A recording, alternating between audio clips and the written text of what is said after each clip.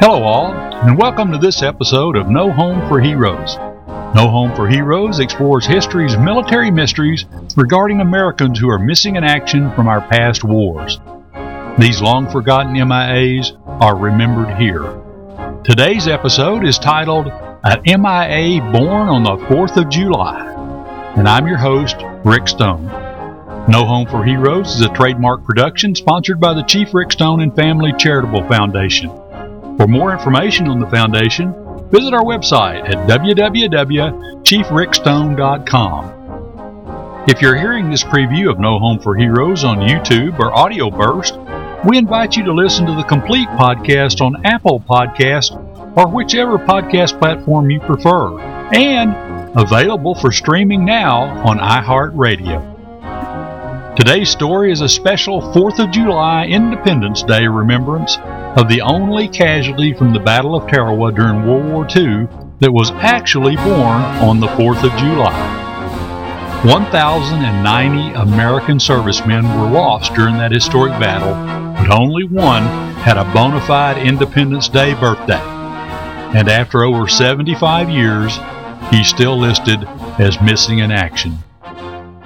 Stay tuned, and we will provide you with the details on where we think our missing hero lies today. All of us here at the Foundation want to dedicate this special episode to our loyal listeners on board the USS Normandy, guided missile cruiser CG-60, flying the flag off the Atlantic coast on the Independence Day, July 4th. Keep up the great work protecting our freedom, Normandy, and hey, save me a plate in the wardroom for Taco Tuesday. And now, on with our show. Today's episode is from case number 0249 in the investigative case files of the Chief Rick Stone and Family Charitable Foundation. The MIA featured in our story today is one of the lost phantoms of Tarawa that we featured in episode 15. But today, we get a chance to focus in on a special one of our phantoms in our special Independence Day episode, because Private Paul Franklin Huffman is the only one of 1,090 Tarawa casualties who was actually born on the 4th of July, and he remains missing in action after over 75 years. Stay tuned while we offer our analysis of where Private Huffman can be found on today's No Home for Heroes. Paul Huffman was born in Dawes, West Virginia.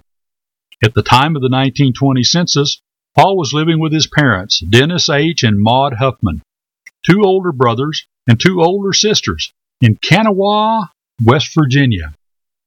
I sure hope I'm saying that right. Kanawha? If I'm not, drop me a line as always and correct me. His father worked in the oil drilling industry as a carpenter, building derricks and oil rigs. And sadly, there's an indication in the records that perhaps Paul's mother died when he was just 4 years old. Paul enlisted in the United States Marine Corps in Charleston, West Virginia on 22 January 1942 and was assigned the rank of private. At the time of his enlistment, Private Huffman listed his residence as Charleston, West Virginia. Private Huffman listed his father, Mr. D.H. Huffman of Charleston, West Virginia, as his next of kin. If you live in Charleston, West Virginia, you can't see Private Huffman's residence on Clendenin Street, but you sure know where it is. The Charleston Civic Center now sits on the exact spot where Private Huffman and his family lived in 1942. I wonder if the city of Charleston has a plaque up inside the Civic Center noting that an American hero once lived at that location. If they don't, they sure should. Private Huffman was 69 inches tall. That's 5 feet 9 inches. He was 24 years of age when he lost his life. He had brown hair, and he weighed about 166 pounds. His blood type was A, and he wore a size 7.5 double E shoe. He listed his religious preference as being a Methodist, and the letter P for Protestant may have been imprinted on his United States Marine Corps identification tags or his dog tags. Private Huffman had no birthmarks, tattoos, or major scars noted in his medical records, and his photograph depicts kind of a stocky, heavy-set appearance. At 5'9" and 166 pounds, that would be appropriate. His cap size was 7 1/8. He had blue eyes, and he was unmarried. His last recorded dental examination was on 24 January 1942, shortly after his enlistment, and his chart noted that he had no fillings, no extractions, and one wisdom tooth was present. Ironically, as often happens in our cases, this near-perfect dental profile really only serves to complicate identification efforts.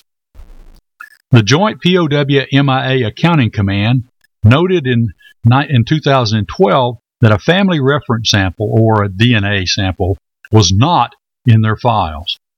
But, thanks to the Chief Rick Stone and Family Charitable Foundation providing a comprehensive report to the family of Private Huffman, a DNA sample has now been provided to the Department of Defense. Private Huffman completed his Marine Corps basic training with the 9th Recruit Battalion at the Recruit Depot in Parris Island, South Carolina. After basic training, Private Huffman was assigned to the Marine Barracks at the Navy Yard in New York City. On 1 April 1942, Private Huffman was briefly assigned to the Marine Guard Detachment at Fort Lafayette, New York. He was sick at the base hospital in Fort Hamilton, New York, from 4 April through 21 April 1942 with an unrecorded illness or injury. And he was promoted to Private First Class, PFC, on 25 April 1942. Private Huffman, or Private First Class Huffman, I should say, was transferred to the 2nd Replacement Battalion in San Diego, California on 8 September 1942, and he was again sick in the U.S. Navy Base Hospital in San Diego from 5 October through the entire month of October in 1942, again with an unknown illness or injury. During his stay in the hospital, PFC Huffman was reassigned to the Casual Company at Camp Elliott, San Diego, and then on to the 6th Replacement Battalion on 10 November 1942. On 10 February 1943, Private First Class Huffman was transferred to D Company, Dog Company, sometimes referred to as Delta Company, 1st Battalion, 8th Marines. By April 1943, PFC Huffman was transferred to Wellington, New Zealand, where he joined his unit who were recuperating from the Battle of Guadalcanal, and they were then in New Zealand engaged in a period of training and refit in preparation for the invasion of Tarawa. On 30 June, PFC Huffman received his semi-annual professional and conduct report, which scored by his commanding officer on a 0 to 5 scale for the 5 traits of military efficiency, which he scored a 4.4, neatness and military bearing, 4.4, intelligence, 4.5, obedience, a perfect score of 5, and sobriety, a perfect score of 5. However, on 22 October 1943, just a month before the invasion of Tarawa, PFC Huffman's commanding officer reduced him in rank to private for, quote, misconduct. Our research indicates that it was specifically for a disobedience of a lawful order of an NCO, which means non-commissioned officer, normally a sergeant. Private Huffman's unit, D Company, 1st Battalion, 8th Marines, was designated to land on Red Beach 2 during the invasion of Tarawa. His battalion was transported from their training bases in New Zealand to Tarawa on board the USS Sheraton.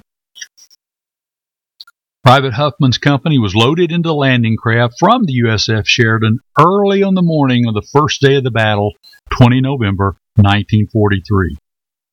Through a series of incredible miscommunication failures, the entire battalion was forced to spend all day and all night floating outside the reef at Tarawa without being ordered to land. Can you imagine how weary, hungry, thirsty, and just plain seasick these Marines must have been after almost 24 hours of floating around in a small boat amid choppy seas and constant fumes from diesel engines and their own vomit? Shortly after sunrise on the second day, 21 November 1943, Private Huffman's unit was finally given orders to land on Red Beach 2 behind A Company and B Company and C Company, 1st Battalion, 8th Marines. In waves of landing craft vehicle personnel, sometimes known as LCVP, Each company struck the reef hundreds of yards from the beach. Alpha and Bravo companies were heavily mauled by Japanese defenders with a hail of fire from artillery and machine guns. While Charlie Company was attempting to land under the same vicious fire, Marine commanders called in naval gunfire from offshore ships and air attacks in an attempt to suppress the Japanese resistance. By the time Private Huffman's unit began to land on the far western end of Red Beach 2, near its boundary with Red Beach 1, the naval shelling and bombing began to take their toll, finally, on the Japanese defenders. The front ramp of each landing craft was lowered to allow the Marines to wade the remaining distance to the beach. While the boat ramp was lowered, the Marines stepped off into warm water that was between waist and shoulder deep. Soon, many began collapsing as a result of being hit by heavy machine gun fire. Others stepped off into deep shell holes beneath the water and were drowned by the weight of the heavy equipment they were carrying. As the survivors struggled to wade almost 500 yards onto shore, that's over a quarter of a mile, they were raked by a vicious crossfire from the partially sunken hulk of a Japanese freighter on their flank, the Seidu Maru, upon which the Japanese had stationed numerous machine gun positions. Upon landing, Private Huffman's unit attempted to attack westward and inland, but despite heavy fighting all day, they made very little progress against the Japanese fortified emplacements. It was some time during this fighting that Private Huffman became a casualty. Private Huffman's unit dug in at nightfall, expecting a Japanese counterattack that never materialized. 2 out of the 8 officers in D Company were wounded. Private Huffman is not listed in the chaplain's logbook. His United States Marine Corps casualty card originally listed him as missing in action on 21 November 1943. On 15 December, his status was changed to wounded in action as of 21 November. His casualty card lists his injuries as gunshot wound and does not note any memorial grave location.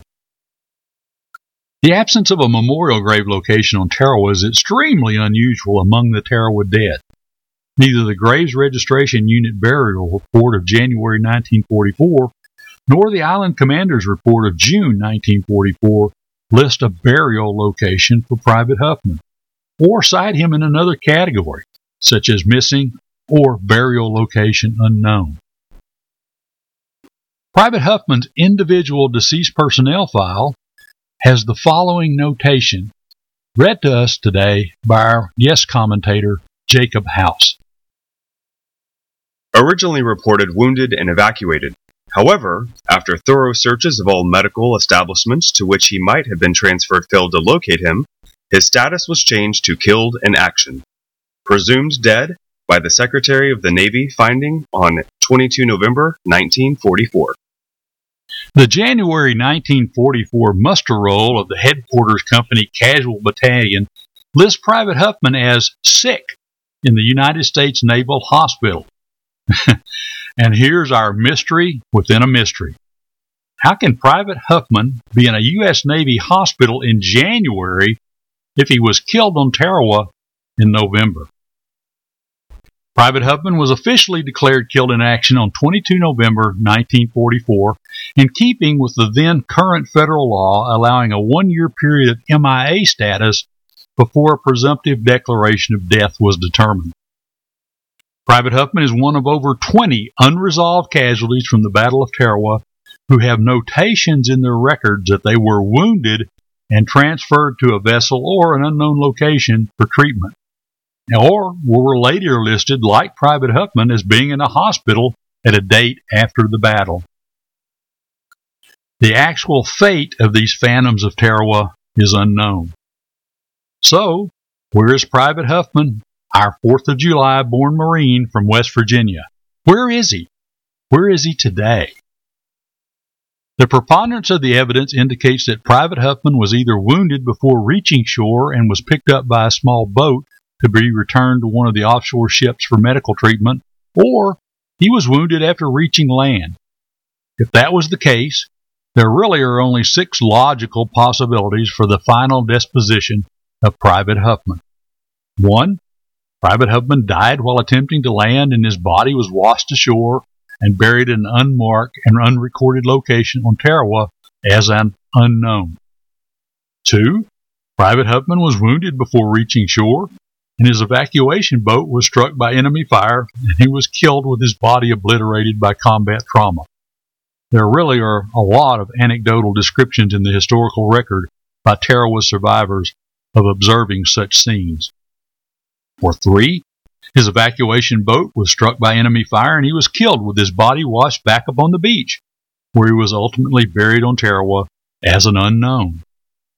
The 4th possibility is that he was successfully evacuated to an offshore ship for medical treatment, died while on board, and was given a burial at sea which was not recorded in the ship's log or other military records. The 5th possibility is that he was successfully evacuated to an offshore ship for medical treatment, arrived at a U.S. Navy hospital in Honolulu, Hawaii, where all the Tarawa wounded were transferred, and there in the hospital he subsequently died and was buried in an unknown location in Hawaii. And the final possibility is that he was successfully evacuated to an offshore ship for medical treatment, arrived at the hospital in Honolulu, and somehow he subsequently recovered sufficiently to simply walk away and disappear from history forever. Well, in the final analysis, the theories that Private Huffman died en route to Hawaii and was given an unrecorded burial at sea, or that he died in a hospital in Hawaii and simply walked away from the hospital and was never heard from again, are frankly not very likely. It is more likely that Private Huffman made it to shore and was wounded. He then died either prior to or in the attempt to evacuate him to an offshore ship for treatment.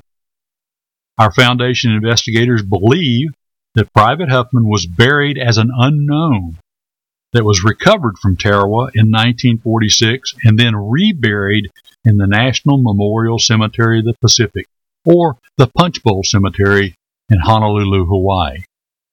And to narrow the search even further, our Foundation's use of our customized Random Incident Statistical Correlation System, or RISC, points to the fact that Private Huffman can be one of only 2 unknowns that were disinterred from the Punch Bowl Cemetery in 2016. However, at this time, over 3 years later, the Department of Defense POW Accounting Agency Laboratory can't seem to identify Private Huffman. Based on their history of dysfunction, why are we not surprised? If someone in higher authority at the Department of Defense hears this podcast, please give us a call, and we'll be happy to tell you exactly which 2 unknowns are a biometric and historical match to Private Paul Franklin Huffman, our 4th of July MIA hero for today. Perhaps only then will Private Huffman find his way back home to Charleston, West Virginia, and perhaps the city of Charleston will allow his remains to lie in state in the Civic Center built over the site of his homestead, a civic center that should bear his name in honor of a true hometown American hero. If only the city officials knew. Hey, here's an idea. When you call the Charleston City Hall, tell current Mayor Amy Goodwin that we referred you. Her number is 304-348-8000. Well, I don't know how long Mayor Goodwin will be in office, but whoever you talk to, remind him that their civic center is built over the homestead of a true American hero. Thank you for listening to this episode of No Home for Heroes. We hope you've enjoyed today's production, and we invite you to check out our other episodes. You can now subscribe to listen free on Apple Podcast or whichever platform you like to listen to podcasts, and now even on iHeartRadio. Don't forget to tune in every Saturday when we'll post a new episode of History's Military Mysteries Missing in Action. Episodes of No Home for Heroes are produced from the actual investigative case files of the Chief Rick Stone and Family Charitable Foundation, dedicated to providing information to the families of missing American servicemen and missing American servicewomen. As always, we greatly appreciate your comments, and a special link is available for you to contact us on our website at www.chiefrickstone.com. You sure don't want to miss our next episode with another true story about one of our missing American heroes. Tune in to hear it for yourself next week on No Home for Heroes. Until next time, be careful, be safe, and wishing you fair winds and following seas. I'm your host, Rick Stone, reminding you that poor is the nation that has no hero, but shameful is the nation that having heroes forgets them.